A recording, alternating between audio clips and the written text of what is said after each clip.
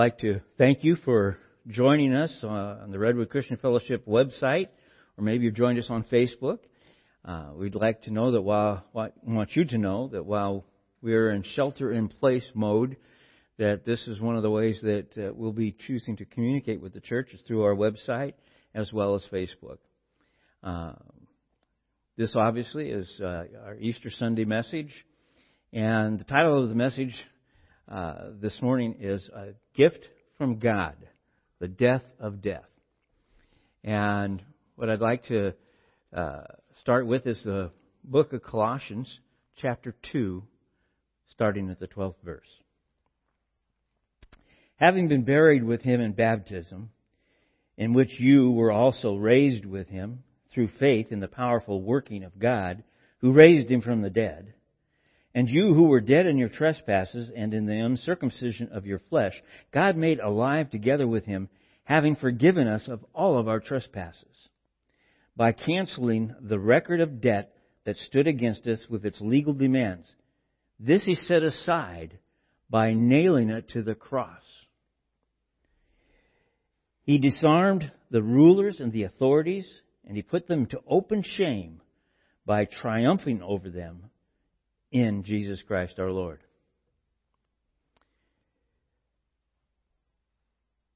Paul tells us very clear that, he says it in verse 13, that we were dead in our trespasses. But God made us alive. Dead in our trespasses. Death was with us, but God made us alive. And how did He make us alive? Well, He did it through canceling the debt. But He couldn't just cancel the debt. There needed to be justice done. The penalties needed to be paid for. And so Jesus Christ enters the picture and goes to the cross, becomes the perfect sacrifice. So Paul would write it this way: canceling the debt, nailing it to the cross. Canceling the debt, nailing it to the cross. As a result of this, it disarmed the rulers and the authorities, the demonic powers. It triumphed over them. This, again, done through death of Jesus on the cross. But not just His death, but also His burial and His resurrection. His death, burial, and resurrection. This is where we would normally say He is risen, and your response would be He's risen indeed. And so we realize that death is the enemy. And what I'd like to read to you comes from an article that was written in 2001 by Richard Deem. And the article goes, the title of the article is The Day Death Died.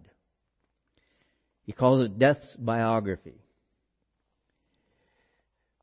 Birth in early years. It was conceived, referring to death. Death was conceived in Adam and Eve's temptation. And it was birthed the moment they sinned. This old world was a beautiful place to live. Death changed all that. He brought along with Him thorns and thistles, pain and travail. The human body began to decay and to deteriorate. Death rapidly becomes the strongest predator on the face of the earth, tracking down each victim, stalking its prey. Young and old, man and woman, child, red, yellow, black, or white, all the races. He was tracking them down, each victim. His most ambitious undertaking was when He came before the Son of God. This Son of God has come to Jerusalem as the Messiah. He is playing right into my hands. He'll be mine within a week, Death surmised. I can see Death as he goes along with the guards to the Garden of Gethsemane. His fierceness is kindled by what he sees, the one who has eluded him so long. He snarls and he roars, trying his best to intimidate and to terrorize this Son of God. But Jesus looks him straight in the eye and does not flinch. There's not one indication of fear. This Jesus has the look of a conqueror. It is death that feels a tremor of fear. Could it be that he has finally met his master? Death was present as Christ was laid upon the rugged cross. And finally, in the midst of Christ's agony, he struggled for breath enough to say two things. Father, forgive them. And it is finished. And he bowed his head and died. The sun refused to shine. The earth convulsed. The birds hushed their singing. The angels in heaven stood stunned and amazed as the Creator, the very Son of God, slumped and he died. Pandemonium broke loose in hell, but once again, death felt that tremor of fear as he pondered one of Jesus' last teachings, last words.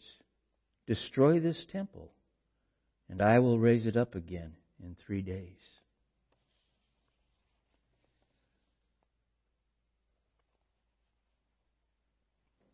Day one, on the cross, Jesus dies. It is finished. And he gave up his spirit. After those words, it is finished, he gives up his spirit, he dies. Literally dead. God in the flesh died for us. And I want to make sure you understand that it is a literal death. John records it. After this, Jesus, knowing that all was now finished, said to fulfill the Scripture, I thirst. And a jar full of sour wine stood there. So they put a sponge full of the sour wine on a hyssop branch and held it to his mouth. And when Jesus had received the sour wine, he said, it is finished. And he bowed his head and he gave up his spirit. It says that later on in the same passage that the Pharisees and those who had put Jesus on the cross wanted to make sure he died before the day had ended, before the sunset because of Passover. And so they asked that his legs would be broken. The breaking of the legs would cause his legs to collapse and he would no longer be able to push up from his feet and fill his lungs with any air, and he would suffocate very quickly. But the soldiers said, as they looked at him, that he was already dead. And while they broke the legs of the thieves on either side of him, they did not break the legs of Jesus. But one took and speared him into the side, and immediately the blood and the water poured out, separated, which showed that the heart had stopped beating. He was dead. And so after these things, John goes on and he writes, Joseph of Arimathea, who was a disciple of Jesus, but secretly for fear of the Jews, asked Pilate that he might take away the body of Jesus, and Pilate gave him permission. So he came and he took away his body. Nicodemus also, who earlier had come to Jesus by night, came bringing a mixture of myrrh and aloe, about 75 pounds in weight. So they took the body of Jesus and they bound it in linen cloths with the spices, as is the burial custom of the Jews. Now in that place where he was crucified there was a garden, and in the garden was a new tomb in which no one had yet been laid. So because of the Jewish day of preparation, since the tomb was close at hand, they laid Jesus there. They buried Jesus. At a point shortly after that, a stone was rolled in place to cover the opening, and it was even sealed and posted with guards. That was day one. Jesus said it was finished. He died and he was buried. Day two, silence. The disciples were in hiding for fear that the Romans would come after them. Day three, Mary goes to the tomb finds the stone rolled away and it empty. She races back to the disciples and tells John and Peter. And John and Peter immediately get up and they run to the tomb. John runs out ahead and Peter behind. And when John gets to the tomb, he stops and looks. But Peter, as he gets to the tomb, he goes right in. And he sees the burial cloth for the head and the burial cloth that would have been wrapped around him, as if nothing had disturbed it, but they were empty. It says here in the Scripture that they didn't know for sure what had happened. They returned to the upper room. This is the day that Jesus died, the day that Christ arose from the grave. And so, friends, what I want to tell you is that one day Christ arose from the grave. Death for the Christian died.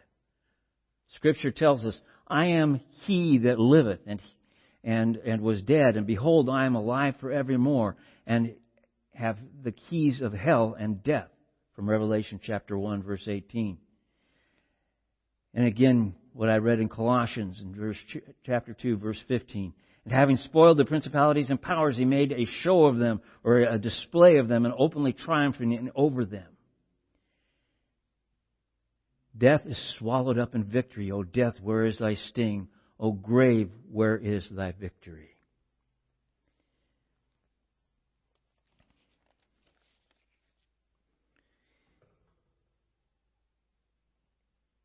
All who confess Jesus Christ come in the flesh and believe that He, in their hearts, that He has been raised from the dead, will have that they will be saved, according to Romans chapter 10. All believers will be saved. In 1 Corinthians,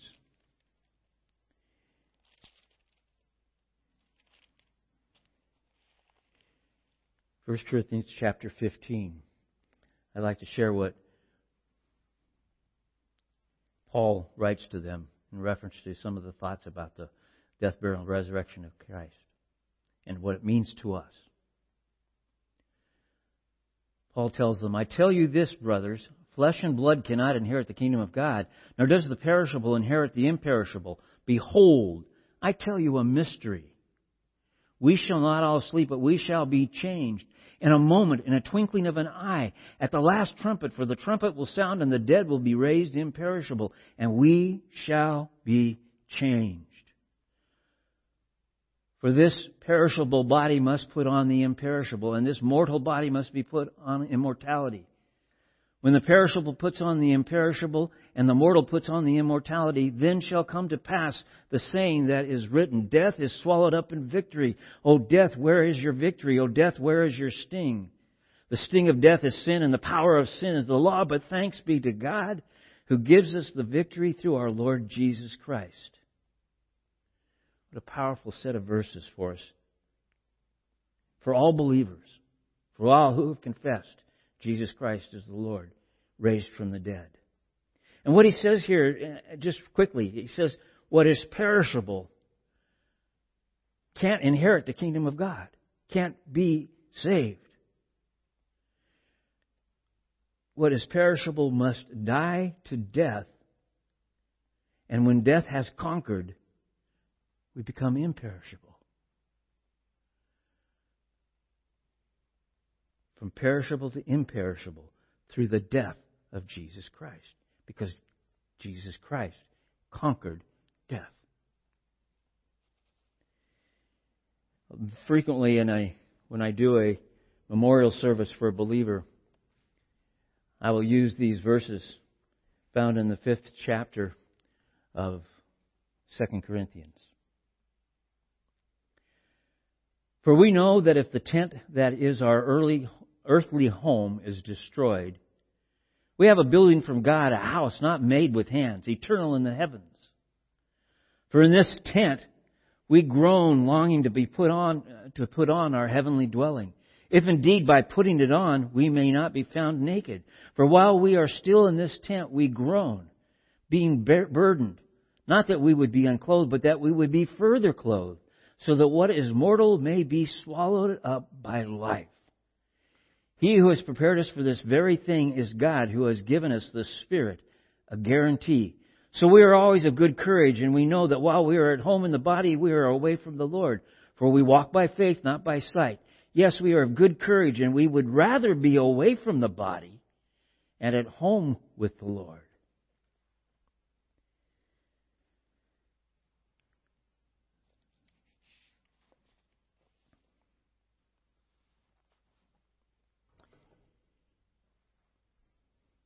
Our tent, our earthly home, versus what God would give us. Paul calls it a building from God. A tent, an earthly home. A building from God, a house not made with hands, eternal in the heavens. Look at that comparison. Tent, earthly home. I frequently have put it this way. Those of us who are older understand the old canvas tents with the push-up umbrella pole.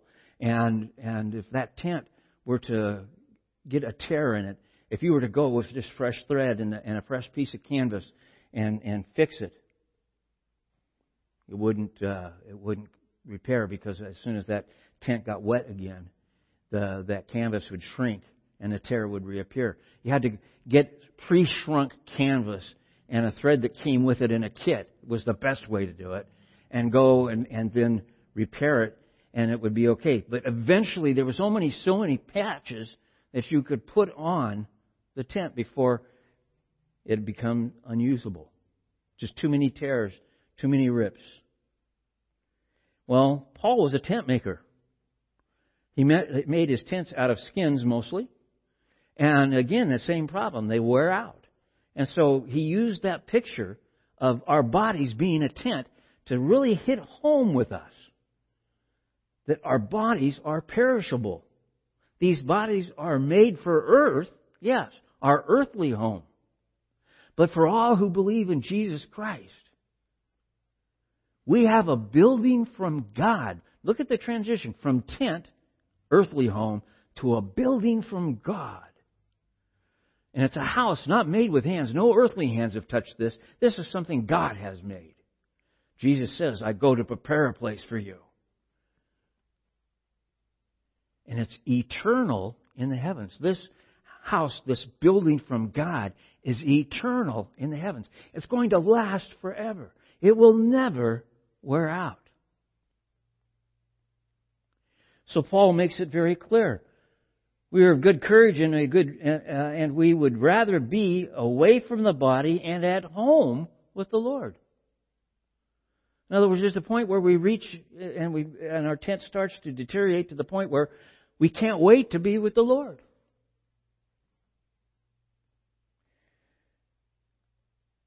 The reason why we can have all of this is because of the cross, where death was conquered.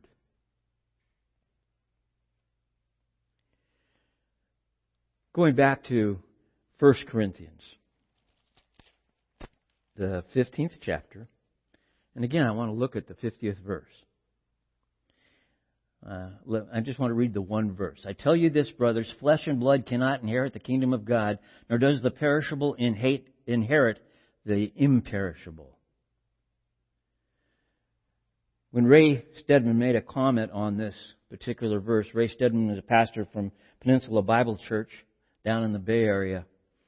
And one of my instructors off and on in college as well. And he said, nothing that wins the approval or the applause of men of the world has any value at all in the sight of God. Let me read that again. Nothing that wins the approval of the applause of man, actually, the support and approval of the world. And remember, since we just came out of the Ecclesiastes, the world is everything that happens under the sun. If it doesn't have any value at all in the sight of God. And then he made a list of things that he put with this. And I thought it was a really interesting list. Oscars, Grammys, athletic trophies, academic degrees, Nobel Prizes, a lifetime of labor done with a moral and done with a good conscience and in a sense of well done. He said nothing of these things that win world's applause has value to God. They don't impress Him. And so I'm sitting here thinking, what impresses God? That which puts man at peace with God. And again, that would take me to Romans chapter 10, verses 9 and 10. What puts us at peace with God? And Paul writes to the Romans, if you confess with your mouth that Jesus is the Lord and believe in your heart that God raised Him from the dead, you will be saved.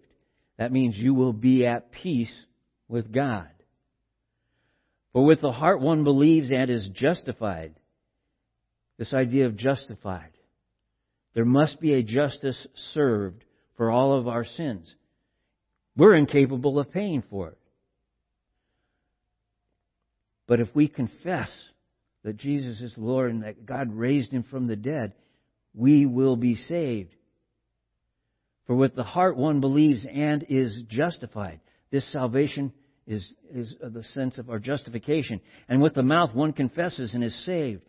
For the Scripture says, everyone who believes in Him will not be put to shame. What a picture of it is, this idea to be saved. This is what pleases God. To be at peace with God is to be saved. Going back to 1 Corinthians.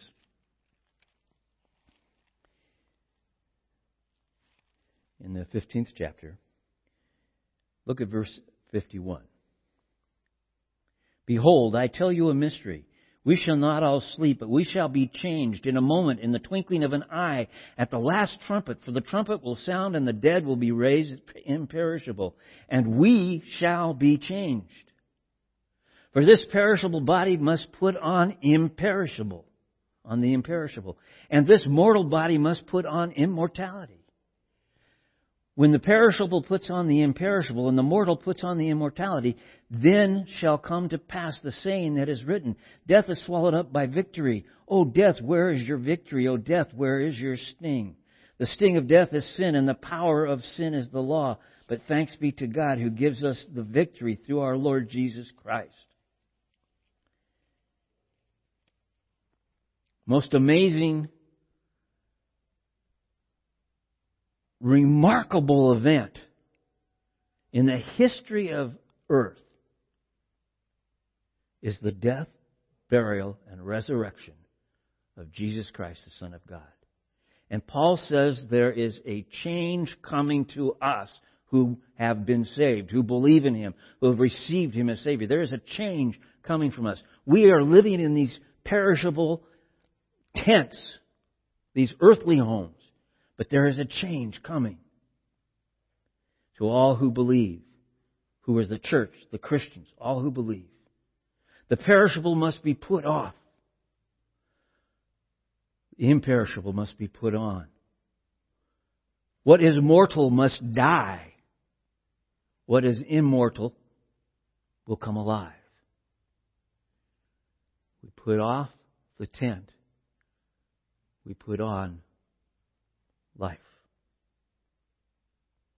The tent is temporary. What we put on that is immortal is the building that God has prepared for us, which is permanent.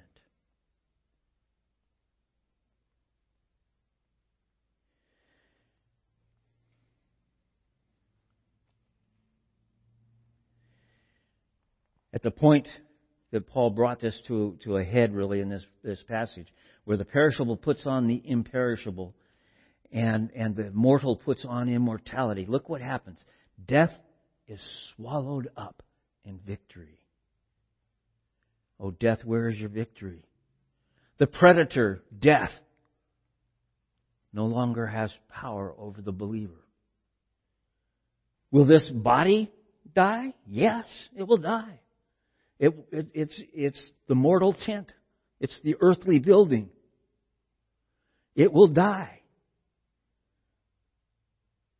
But as we put on immortality, as we put on what is imperishable, death has lost its sting. It's lost its victory. And so he would write to us even here, where's your sting? Where's your victory, death? For the believer in Jesus Christ, at the point of confession, at the point of salvation, the victory is lost. It no longer has rule over us. Because we have eternal life in Christ. The sting of death and the power of sin coming by the law is gone. Thanks be to God who gives us the victory through our Lord Jesus Christ.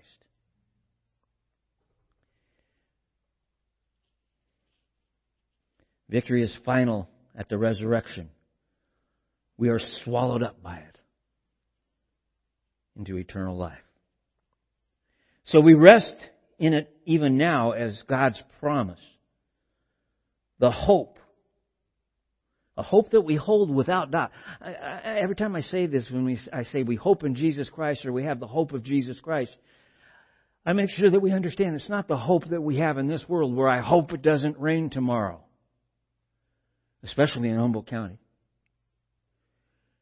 But it's a hope that is imperishable right along with everything else. It's eternal.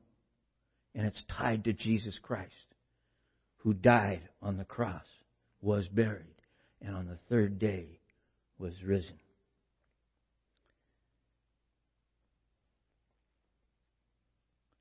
Purchased, proven, secured by the death, burial, and resurrection.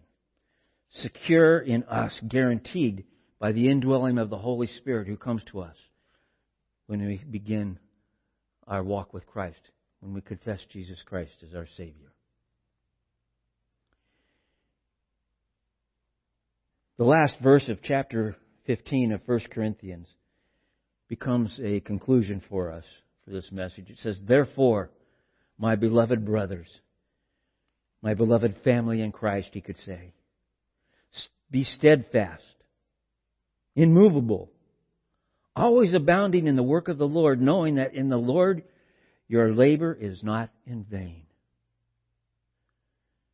The world looks around us, especially today with this virus that's going around and surrounding the world and seeing the death. And I can't help but, as I watch the news, and I've got to be careful not to watch too much of it, because it's depressing. But the day is going up, the death after death after death. Death is having its victory over and over and over again around the globe. And it's hard not to lose sight of the fact that we as Christians, we as believers around the world do not have to fear death. Death has lost its sting. It has lost its victory because we rest in the death, burial, and resurrection of Jesus Christ. We rest in what He purchased on the cross when He said the words, "It is finished." Paid in full. Done. The deal is closed. All who believe in this will not perish but have eternal life.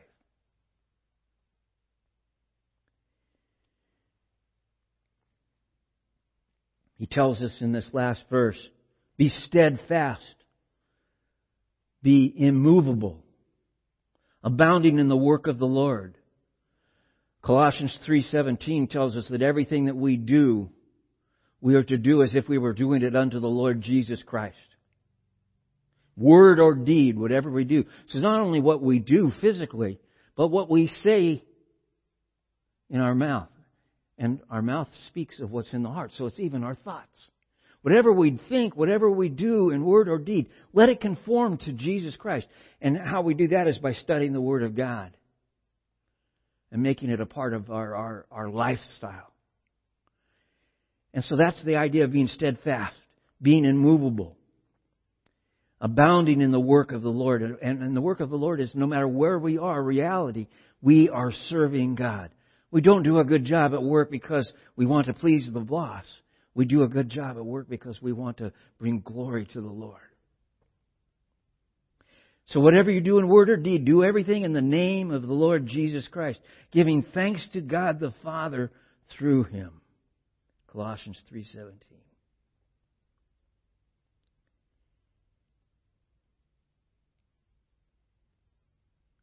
Jesus, I know that that sometimes for some it says that the verse becomes almost corny because it's said so often, and it's held up at football fields and other sports stadiums and all that. You see it on TV in great crowds that people want to see. John 3:16, but it's the verse I want to close with today. For God so loved the world that He gave His only Son, that whosoever believes in Him should not perish but have eternal life. And then it goes on and says, which we don't see it held up. For God did not send His Son into the world to condemn the world, but in order that the world might be saved through Him. Whoever believes in Him is not condemned. But whoever does not believe is condemned already, because he has not believed in the name of the only Son of God. And this is the judgment. The light has come into the world, and the people loved the darkness rather than the light, because their works were evil. For everyone who does wicked things hates the light and does not come into the light, lest his works should be exposed. But whoever does what is true comes into the light, so that it may be clearly seen that his works have been carried out in God. God so loved the world that He gave His only Son, that whosoever believes in Him, confesses with his mouth, believes in his heart, shall be saved. That's the Easter message. That's accomplished through the death, burial, and resurrection of Jesus Christ. He is risen. He is risen indeed. Let's pray. Father, we thank You again that we could come to Your Word. I pray that this Word will go out and bring strength and hope and comfort to all who hear it. We thank You for Your Word that You have given us. God breathed that we might know You and know how to draw close to You, to approach You, and to see the things that please You. We ask that through Your Holy Spirit You would cause each of us to grow in our walk with You.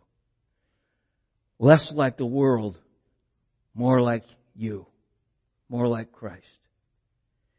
And Lord, give us the confidence that while we dwell in these temporary bodies, we are to live for You, but we need not fear death.